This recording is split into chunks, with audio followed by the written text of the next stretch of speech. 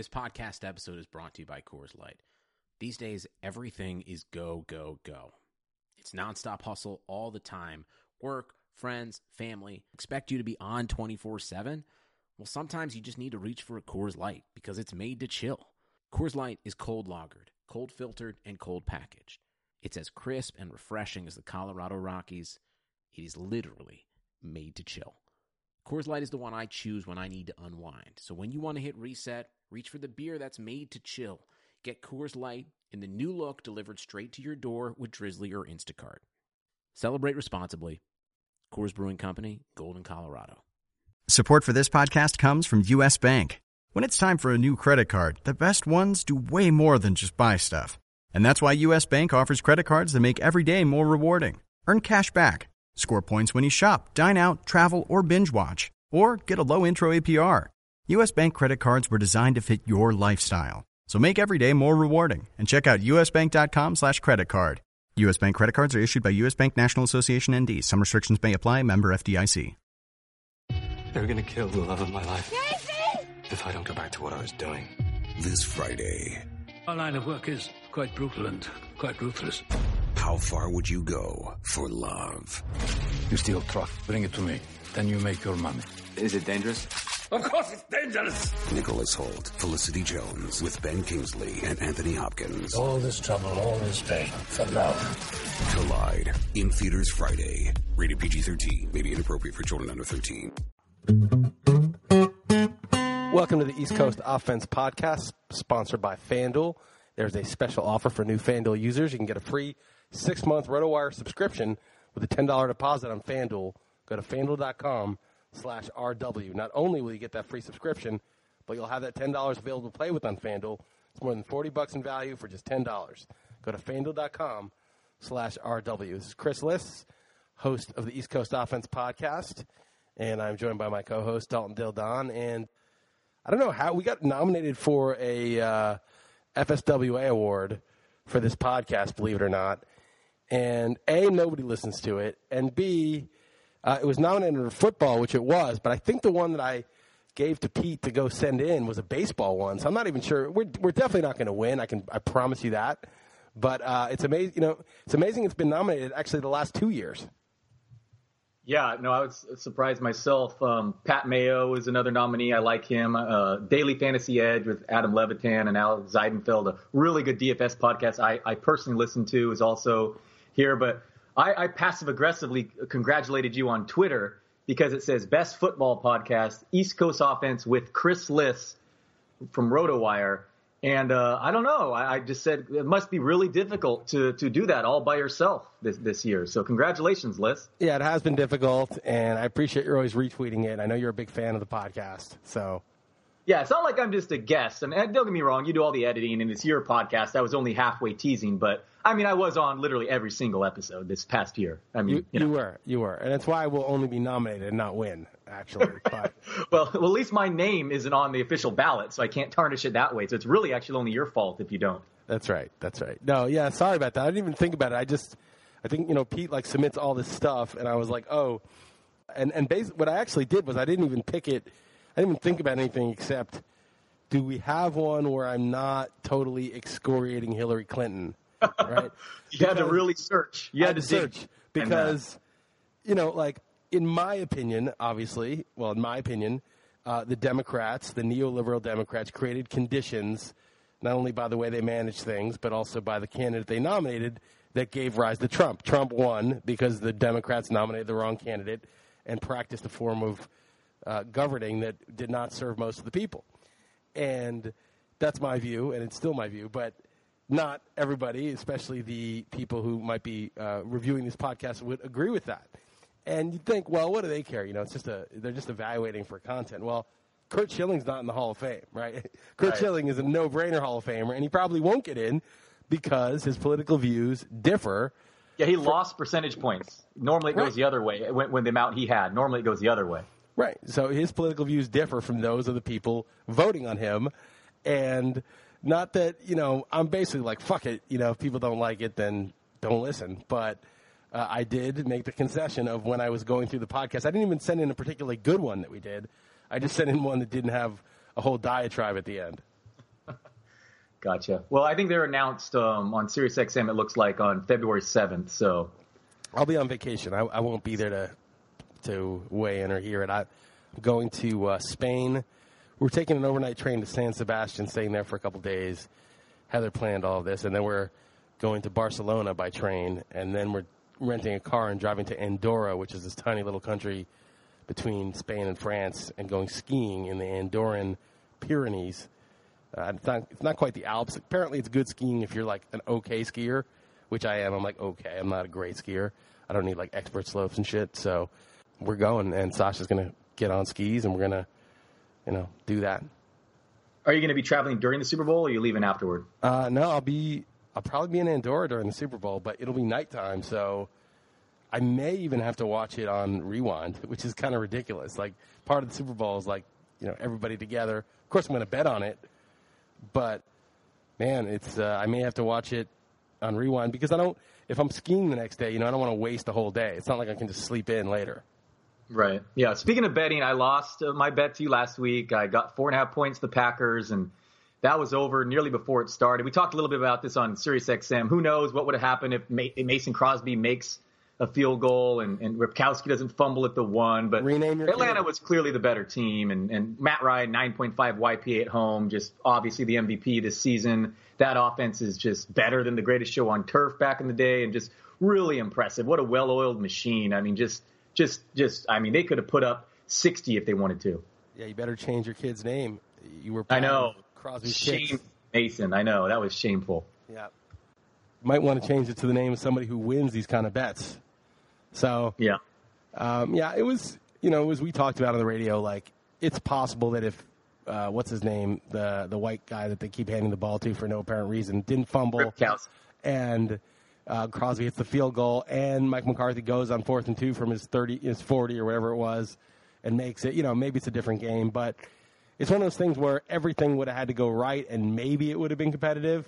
So I'm kind of with you. Yeah, it's obviously unquantifiable in a different universe. It's just interesting that there's a cascade effect in which we can't quantify. Like, who knows? It could have changed so many different variables that even, we can't even begin to fathom. But still, whatever. Atlanta was a better team, and they win that game, 8 times out of 10, I'm guessing, if they played again under those circumstances. Too banged up, those receivers. I can't believe Jordy Nelson played. I faded him and Adams and Chris Hogan in DFS. I just didn't want to deal with those. I thought they were badly injured. They wouldn't have played if it was regular season. There was a good chance of re-injury and leaving the game, but all 3 scored, and Hogan had a big matchup, and ultimately Green Bay's deficiencies, can't run the ball. Even Montgomery left hurt.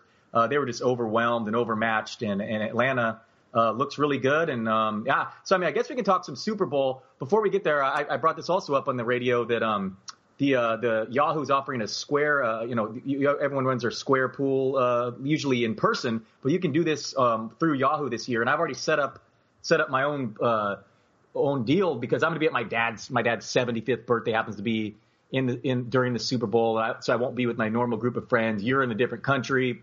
So we're all spread out. So you don't have to rush when you're getting ready. You want to get your drink. You want to get some appetizer before the game.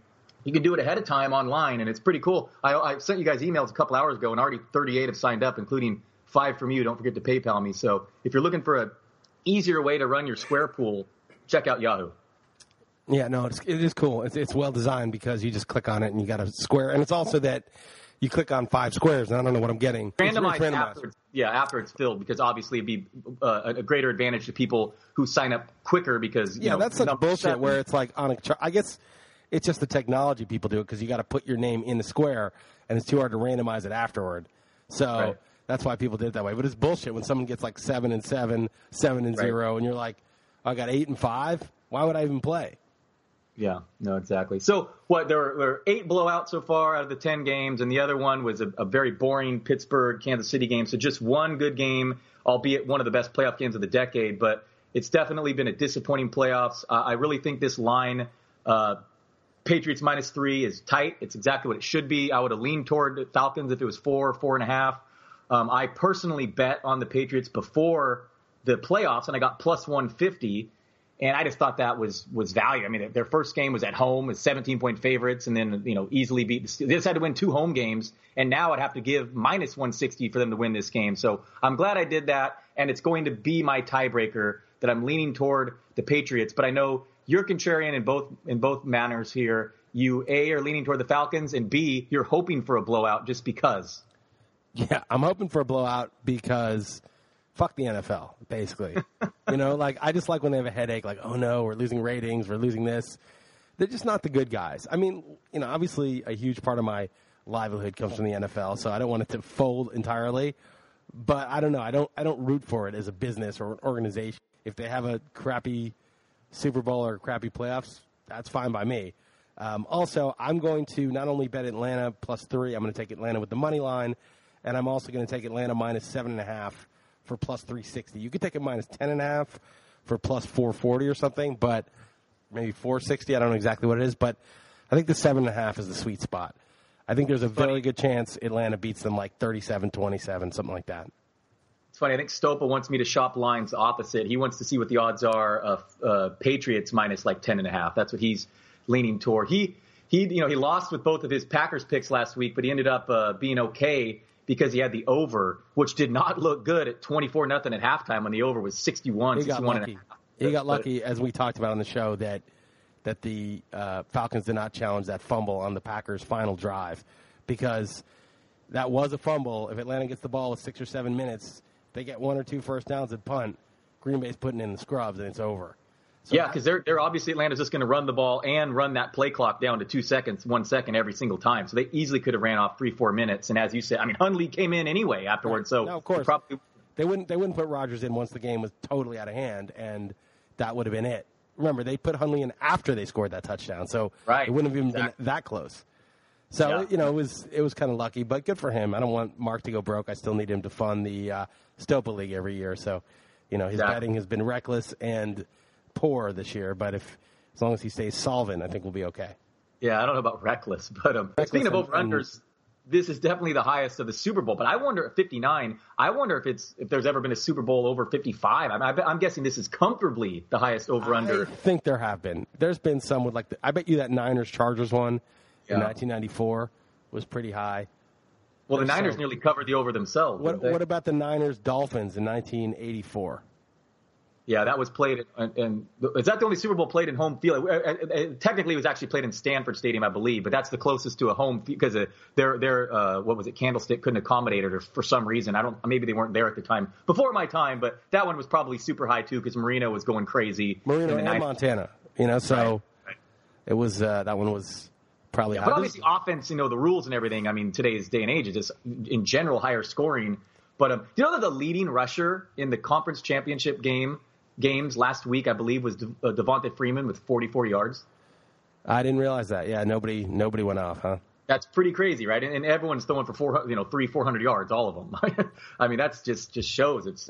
I still think, the axiom, the defense wins championships. We talked about that on the radio too. It's just the fact that there wasn't really a dominant defensive team left, really, and these offenses are so good. But last year, Denver, I was kind of on the Panthers. You were on Denver. But as you said, DVOA ranked him as like a top 5 defense ever. And what are the other teams that have the Seahawks? Obviously, the Ravens, Seahawks, the year that they destroyed the record-setting Broncos, they destroyed them. They completely shut them down, and that was like a top 10 all-time DVOA defense. The Ravens in 2000 is up there. The 2002 Bucks that beat up on the Raiders that were favored. The Raiders were the highest-scoring team in the league that year. Often when the defense is one of the greats of all time, and it's not that rare to get a Super Bowl defense to be one of the greatest defenses of all time because obviously they made the Super Bowl, so you're already narrowing it down to pretty good teams. And the axiom is when you have an all-time great defense and sort of a mediocre offense, I would take that over a balanced team that has a good defense and a very good offense. Yeah, and the Giants facing the 18-0 Patriots, they said they're going to hold them to 17 points, and Brady, laughed. And what did they end up holding them to, 13? 14? 17-14. And that Giants team obviously wasn't nearly an all-time defense, but they were playing. But they were playing that when they got to the Super Bowl, they were playing that way. And same with the 2011 version too. It's easy to retrofit, your theory onto what happened, but I made money on all those Super Bowls, and maybe it's just lucky and I'm making up this correlation, but if there's ever an elite defense, I mean really elite, like top 20 all time, I'm probably going to take it barring exceptional circumstances in the Super Bowl. Yeah, and we spoke of this, but the Patriots actually allowed the fewest points per game this season. But what you're going to say is it's just a very much product. So of misleading. So misleading. If you, I don't know, I have the list in front of me, but there's like an 8-9 week stretch of the quarterbacks they faced. It was an absolute joke. Well, no, but just think about it. I'll give you every game they played. Okay, they played in their division. They have 6 games. 2 against the Jets. The Jets are one of the worst offenses in the league this year. 2 against the Dolphins, one of which was against Matt Moore because Tannehill was hurt. But even so, it's the Dolphins. They're mediocre. 2 against the Bills. The Bills are actually above average on offense, but certainly not a juggernaut. Okay. Other divisions they played. They played the AFC North. They played the Bengals. They're so-so, sort of middle of the pack. Ravens, below average. Browns, arguably the worst in the league, one of the worst. And the Steelers, they got when Roethlisberger was hurt, and they played Landry Jones. So that was a very easy slate. That's 10 games right there. They also played the NFC West. They lost to Seattle in New England, okay, at home. That's an okay offense this year. Lost. Against Arizona, another okay offense. They would have lost, but Catanzaro missed a very makeable 40-something yard field goal on a last-second kick. Okay, the other 2 offenses they played were the Rams and the Niners, 2 of the worst in the NFL. Okay, and when they played the Niners, I want to say it was pre-Kaepernick. I want to say it was with Gabbard, but maybe I'm wrong about that. So, and there was no. I believe it was Kaepernick, but it was a it was a rainstorm for 2.5 quarters in which even the Patriots couldn't score. Right. There was like a 2-quarter stretch that no one scored. So, that's like as easy as it gets. And then the rest of their schedule is more games against teams that were in first place from last year. The Pittsburgh one was one of them, but that's already counted in their division they played. So there's 2 more games against first-place teams from the other in-conference division. One was the Texans. That was the first-place team they played in the South. Obviously a terrible offense. And the other was the Broncos. And this was not that C.J. Anderson is that great, but it was when they absolutely could not run the ball. And Simeon had struggled at this point. So, even when Simeon was at his peak, it's not like the Broncos were a good offense. So they did not play a single good offense, a single really good offense all year. They played Miami with Tannehill once. They played the Bills twice. They played Seattle and Arizona. They lost to Seattle, and they probably should have lost to Arizona. That's it. That's fine. I was just looking it up. Yeah, Kaepernick did play that game and actually posted a 97.4 passer rating, two touchdowns, no picks, and like I said, terrible conditions. But this defense is, it comes down to coaching here. I understand that Atlanta, they allowed, I think, the most fantasy points to opposing quarterbacks. So that was just purely a volume issue. They 6.9 YPA is more than respectable, just a little bit higher than the Pats, and given their schedules, maybe even more impressive. And their pass rush really came on in the second half. Right. So I don't know what the YPA is in the second half, but I'd be curious, especially the last 6 or 7 games. Plus, look who they played. In the playoffs, they played Aaron Rodgers. Before that, they played Russell Wilson. Before that, they played Drew Brees twice. They played Winston, who's okay, twice. Newton, who's okay, twice. Okay. Well, last year's MVP. Newton twice. Then they played the AFC West, which includes the Raiders with Carr. They includes Rivers. Broncos aren't very good. The Chiefs, not very good offense, but not nearly as weak as what the Patriots faced. And then the division they faced during the year, I believe, was the Packers division, right? It might have been the West. Either way, you could tell that the Falcons' schedule was much harder. I think this D right now is like the 10th best defense in the NFL. Yeah. It's definitely playing a lot better. I was trying to see what that other division is they did play, but it looks like the NFC West is who they played. So they both played the West, which is garbage. Right. But so the thing is, it's interesting to me. It's coach. First of all, Alex Mack, who is a big difference maker, the best center in football. He hurt his ankle. He was able to return to that game, but I don't know. It's something to watch. He's going to miss all the practice this week, but I really give credit to both of these coaches. The second year in Kyle Shanahan's system is just really, he's thrived. I think Shanahan's had a top 10 offense in like 8 of the 10 seasons in which he's been coordinator. And I'm really have high hopes for him as a 49er fan. I'm glad they didn't go to some retread. He'd be the second youngest coach in the NFL. Who knows how these translate from coordinators to head coaching positions, but they're going to give the long-term view here, not a quick fix. Let him do his thing and basically pick the general manager he wants, give him all the power. So I'm definitely excited about that. But he just has these guys in the right position. Just look at these personnel. I mean, Julio Jones is awesome, obviously, but he's playing banged up. And even when he missed a couple games, this team still thrived. I mean, Taylor Gabriel's fast, okay, but Mohamed Sanu, Austin, these poor tight ends, yes, they have pretty good running backs, but in New England, I mean, with no Gronk, I mean, Chris Hogan's their biggest playmaker now. I mean, it's really interesting. They do not have any marquee position players other than Julio Jones, yet these offenses are awesome. I think the coaches just really put these teams in positions to succeed, getting the ball out super quick. Yeah, I mean, well, Brady is arguably the greatest NFL player of all time. Like, I would take peak Rodgers over him, but talking about a career, I think you go with Brady, right? And even, if you're picking a guy for one game, Brady's not far down the list.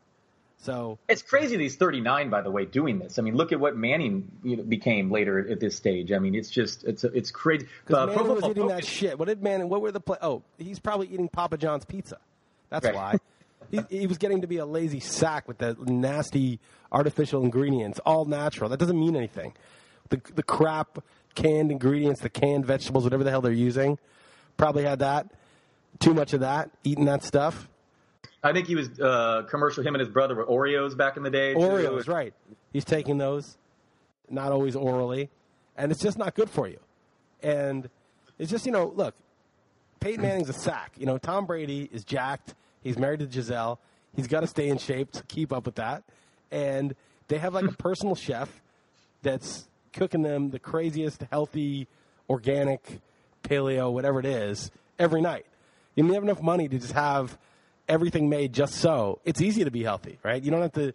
It's like your fridge is always stocked with good stuff. Yeah, I forget. I'm definitely going to forget it now. But there was some funny list of foods that Tom Brady has never tried in his life, and they're obviously all unhealthy, But he's like, his body's been his temple since like day one. Yeah, I mean, I don't really respect. I respect it, and I don't. I sort of like the Brett Favre, Joe Namath type of guy too. Who just gets wasted. I don't know if Favre did. He got addicted to painkillers. Like, this is a little different. But Namath was, like, out partying and stuff. Yeah, like what Ken Stabler, right? Oh, did he I think he'd be, like, hungover the next day bad or halfway drunk still or whatever. No, I respect that. That's what I respect for. I also respect Janikowski, of course. Those for different reasons. But anyway, yes, Brady, it's great. And it shows no signs of slowing down. Pro Football Focus just named him the best player in the NFL this season based on their film study. So, yeah, I'm leaning toward the Patriots for the reasons in which I said. Again, partially it's just I already am invested in them. I do think this line is about right or actually perfect. You cannot roll it off 3 points in Las Vegas. Maybe this line's not going to move, I don't think. No, it's definitely not. No. But Bob Scucci, the Behind the Bets podcast, he runs the Orleans, and he said he would be shocked because the money would just flow up. The only way they're doing this is for some reason they're getting an inordinate amount on one side, and I just don't see that happening. So this line is stuck at 3 and probably just the normal 10-point juice. And it's going to be – I really do think it's going to be fun, high scoring, and a close game. And I personally am probably going to bet the Patriots' money line. Yeah, that's a cowardly bet. But I'll tell you what. So the other bet I was looking at is which player scores the first touchdown of the game. I was going to say let's do normally these props don't come out, at least officially in Vegas, and that's something we can talk about next week. But go ahead with I was going to say let's run through a bunch of props next week. Yeah, I don't have them up, but I saw a couple ones. And so his first touchdown, I was looking at Sanu at 14-1, Austin Hooper at 22-1. And then Levine Toilolo at 34-1. I was looking at those three. Yeah, what would you bet on all three? No, I think I was going to go Sanu and Hooper, but maybe all three. Yeah, I might.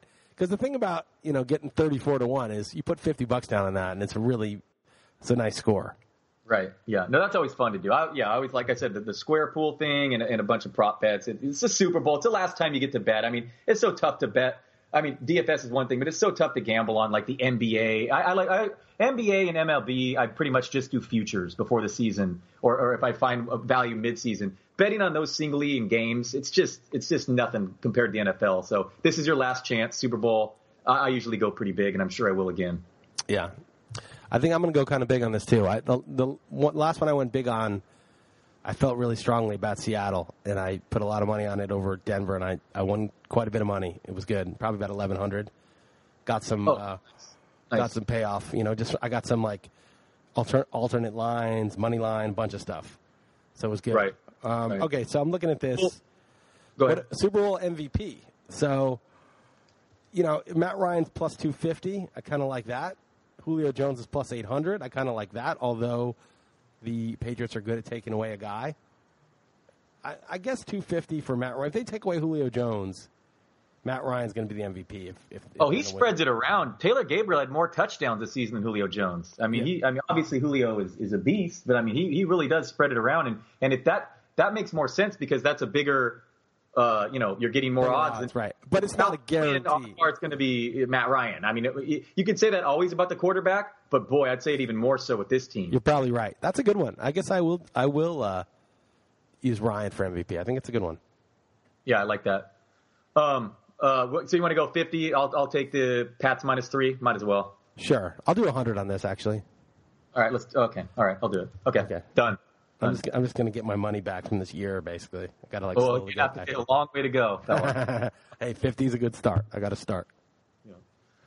So anything else? Like I said, we'll go a little bit more over props. You doing anything baseball wise these days? I actually signed up for that what's the Draft Champions League that you talked about last week on XM. It's funny, an XM listener heard us talking, and we're talking about my pitching strategy, and he heard that and he signed up in the league that I'm in just because listening to our show, and he's competing against me. And I actually did not go pitching heavy early. I tried to see how it would work otherwise, but it's a good thing to mess around on NFBC right now. It's a slow draft, pick every 8 hours, which can be frustrating if you want to hurry up, but it's helped me fine tune my rankings and really get a feel of the ADP. Yeah, I don't have any rankings yet, and I just know the ADP a little bit because I talked about it on the XM show, but I kind of don't want to know too much this year. Like, I'm telling you, like, our hoops team that we're in, right, we're in second place. Like, I was just picking guys I knew, right? I know who Wiggins is. He was a first-round pick. I'll take him in the third or fourth round. DeRozan, I know who he is. I'll take him in the third. Like, our team's good because I just didn't really know, but I just picked some guys I'd heard of. Now, I'm sure I made some stupid picks also. But last year, not this year, but because we didn't have a league, I won the Friends and Family Basketball League. And I knew nothing about basketball at the time of the draft. I knew a lot more during the year from DFS. But I just picked a team that crushed just because I was like, Pau Gasol, he's usually good. I'll take him. Everybody I took, Kemba Walker, was gold, right? Giannis, all these people that I was like, I'll just take him. I'll take him. And I sometimes think that my best drafts are when I don't know all the details. I don't know all the ins and outs of, well, this guy's having a great spring, and he bulked up in the Winter League, and this other guy is, throwing really hard in this offseason. And, don't forget, he did really well in September. Or all this stuff, right? Like, I just don't know any of that yet. And sometimes you just go to the draft. You know baseball. You've done it for a million years. And you're like, I like this guy. I think this guy's good. You're not really sure where you know it. You played some DFS, and you remember him having a couple big games. You watched a game, and he was blowing people away. You had him on your team for a little bit. But you just have, like, an impression of all these guys, and you just go with it. And I swear, I've had all my best drafts under those kind of conditions. And whenever I, like, overstudy every little detail, it's just what happens is you get all this information, and it's impossible to weigh it properly. You end up being like, I really like this guy. His comp is this other pitcher. Like Dallas Keuchel last year. Like, for some reason, I convinced myself he was like Cliff Lee. So I was like, I'm gonna get Keuchel some shares of him. I think he's underrated. And, like, what was the real reason? It was like the extreme command. I don't know. I overweighted, like, some stuff that I had looked up too much. And I just realized all that stuff is just, it's not necessary. You're not going to find the crazy formula. You're not going to be like, oh, I see. The hard hit percentage and strikeout percentage combined, that's the magic table I need to screen and print out because those are the guys that make the big jump. It's never like that. Totally agree with you. Everyone knows FIP, XFIP, and swinging strike percentage. Everyone's looking at the same numbers that you are these days. And I think there's some value in ADP just knowing that this player is typically going to be available 40 picks later. So even if you love him, maybe wait one more round. Odds are strong that he will still be there, something like that. But let me ask you this. You can't get too deep in the weeds for sure. Let me ask you about this, right? So first off, ADP goes out the window around round 10, right? Because you don't want to be like, oh, he's a 14th rounder. I'm not going to take him in round 11, even though it's the guy I like best. That is very dangerous and very crazy because the difference between 11 and 14 is marginal, right? You start getting into that range. Who knows? So we're talking about the top 10 rounds. In the first round and the second round, it's not that important because you kind of know who's going around there, right? Like, it's not, just without even studying it, you kind of know who the top 20 guys are pretty much, roughly. So you're really talking about rounds 3 through 9, basically, why you should know ADP. And what happens is by knowing ADP, you avoid the mistake of taking, as you said, someone round 4 that you could have gotten round 6, maybe, on certain occasions. But, you could be in a league where one other person is the highest of anybody on that player and lose out.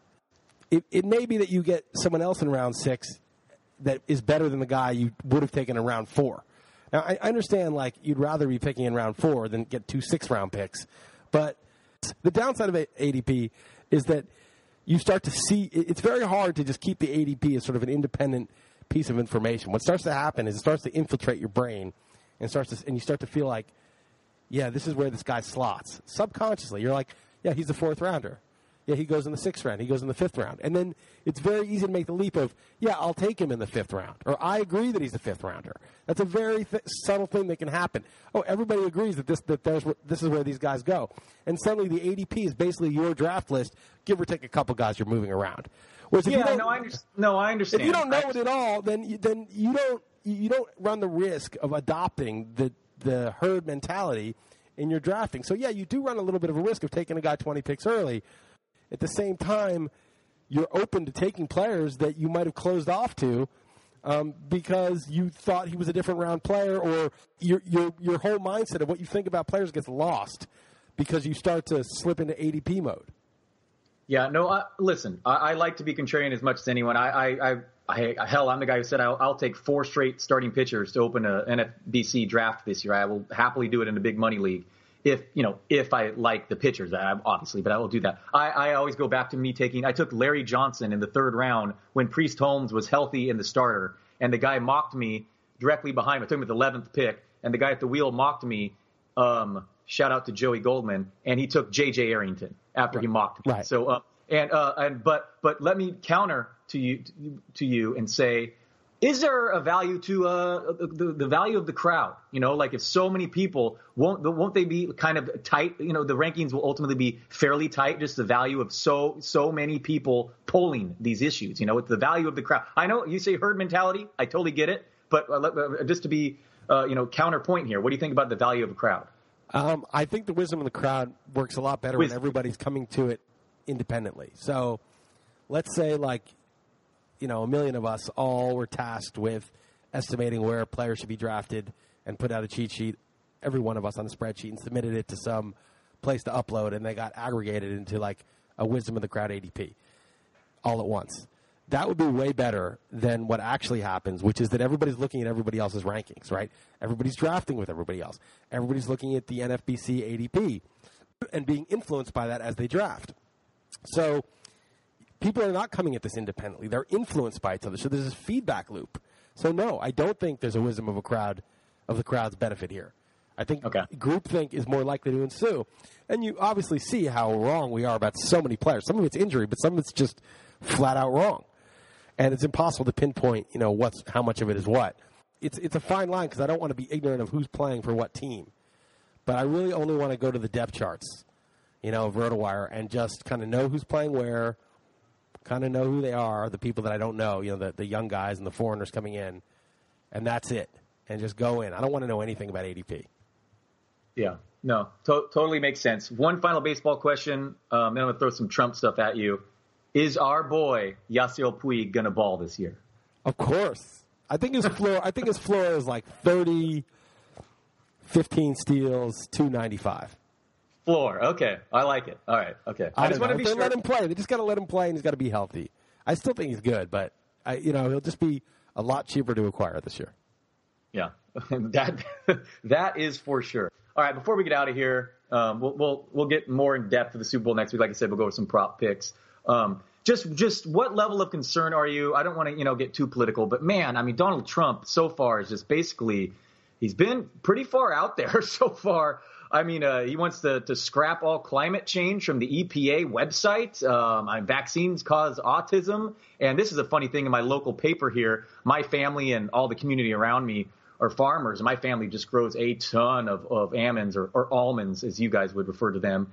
And, he backing out of the TPP is now estimated to cost farmers $655 million based on backing out of this TPP thing, which is hilarious to me and sad because every single one of these farmers voted, or not everyone, but the vast majority wanted Trump in there. And it's hilarious that it's taken a week for him to careful what you wish for.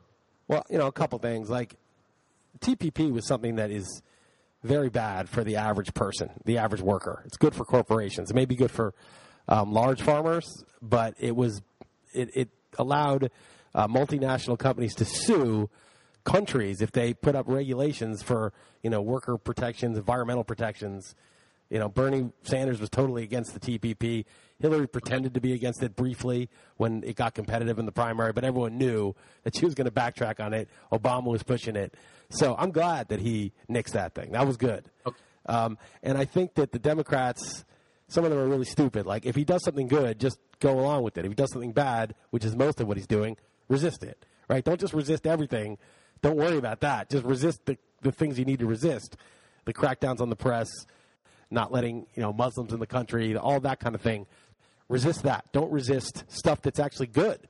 Go along with it. If he wants to do things that take care of American workers, that's good. So that's my feeling on that. Okay, and one final thing. The person he appointed basically wants to end net neutrality too. That's a sticky topic too. What are your thoughts on that? Well, that would be a disaster. That and the douchebag who's supposed to be Treasury Secretary who foreclosed on people's homes and he lied about it in the hearings. There's a couple of bad appointees, and I hope some of them get voted down for being too clueless or lying or whatever. We'll see. The Democrats themselves can't vote them down. They can't block them. So we'll see if some Republicans go along with it. And Trump is a little unhinged. Like, he's a little just says stupid stuff like the voter fraud stuff, which is just transparently ridiculous.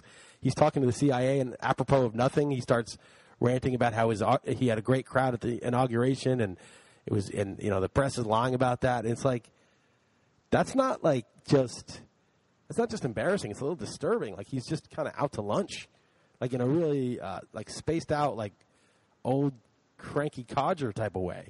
And so I guess people know that about him, but it's just like he's a little.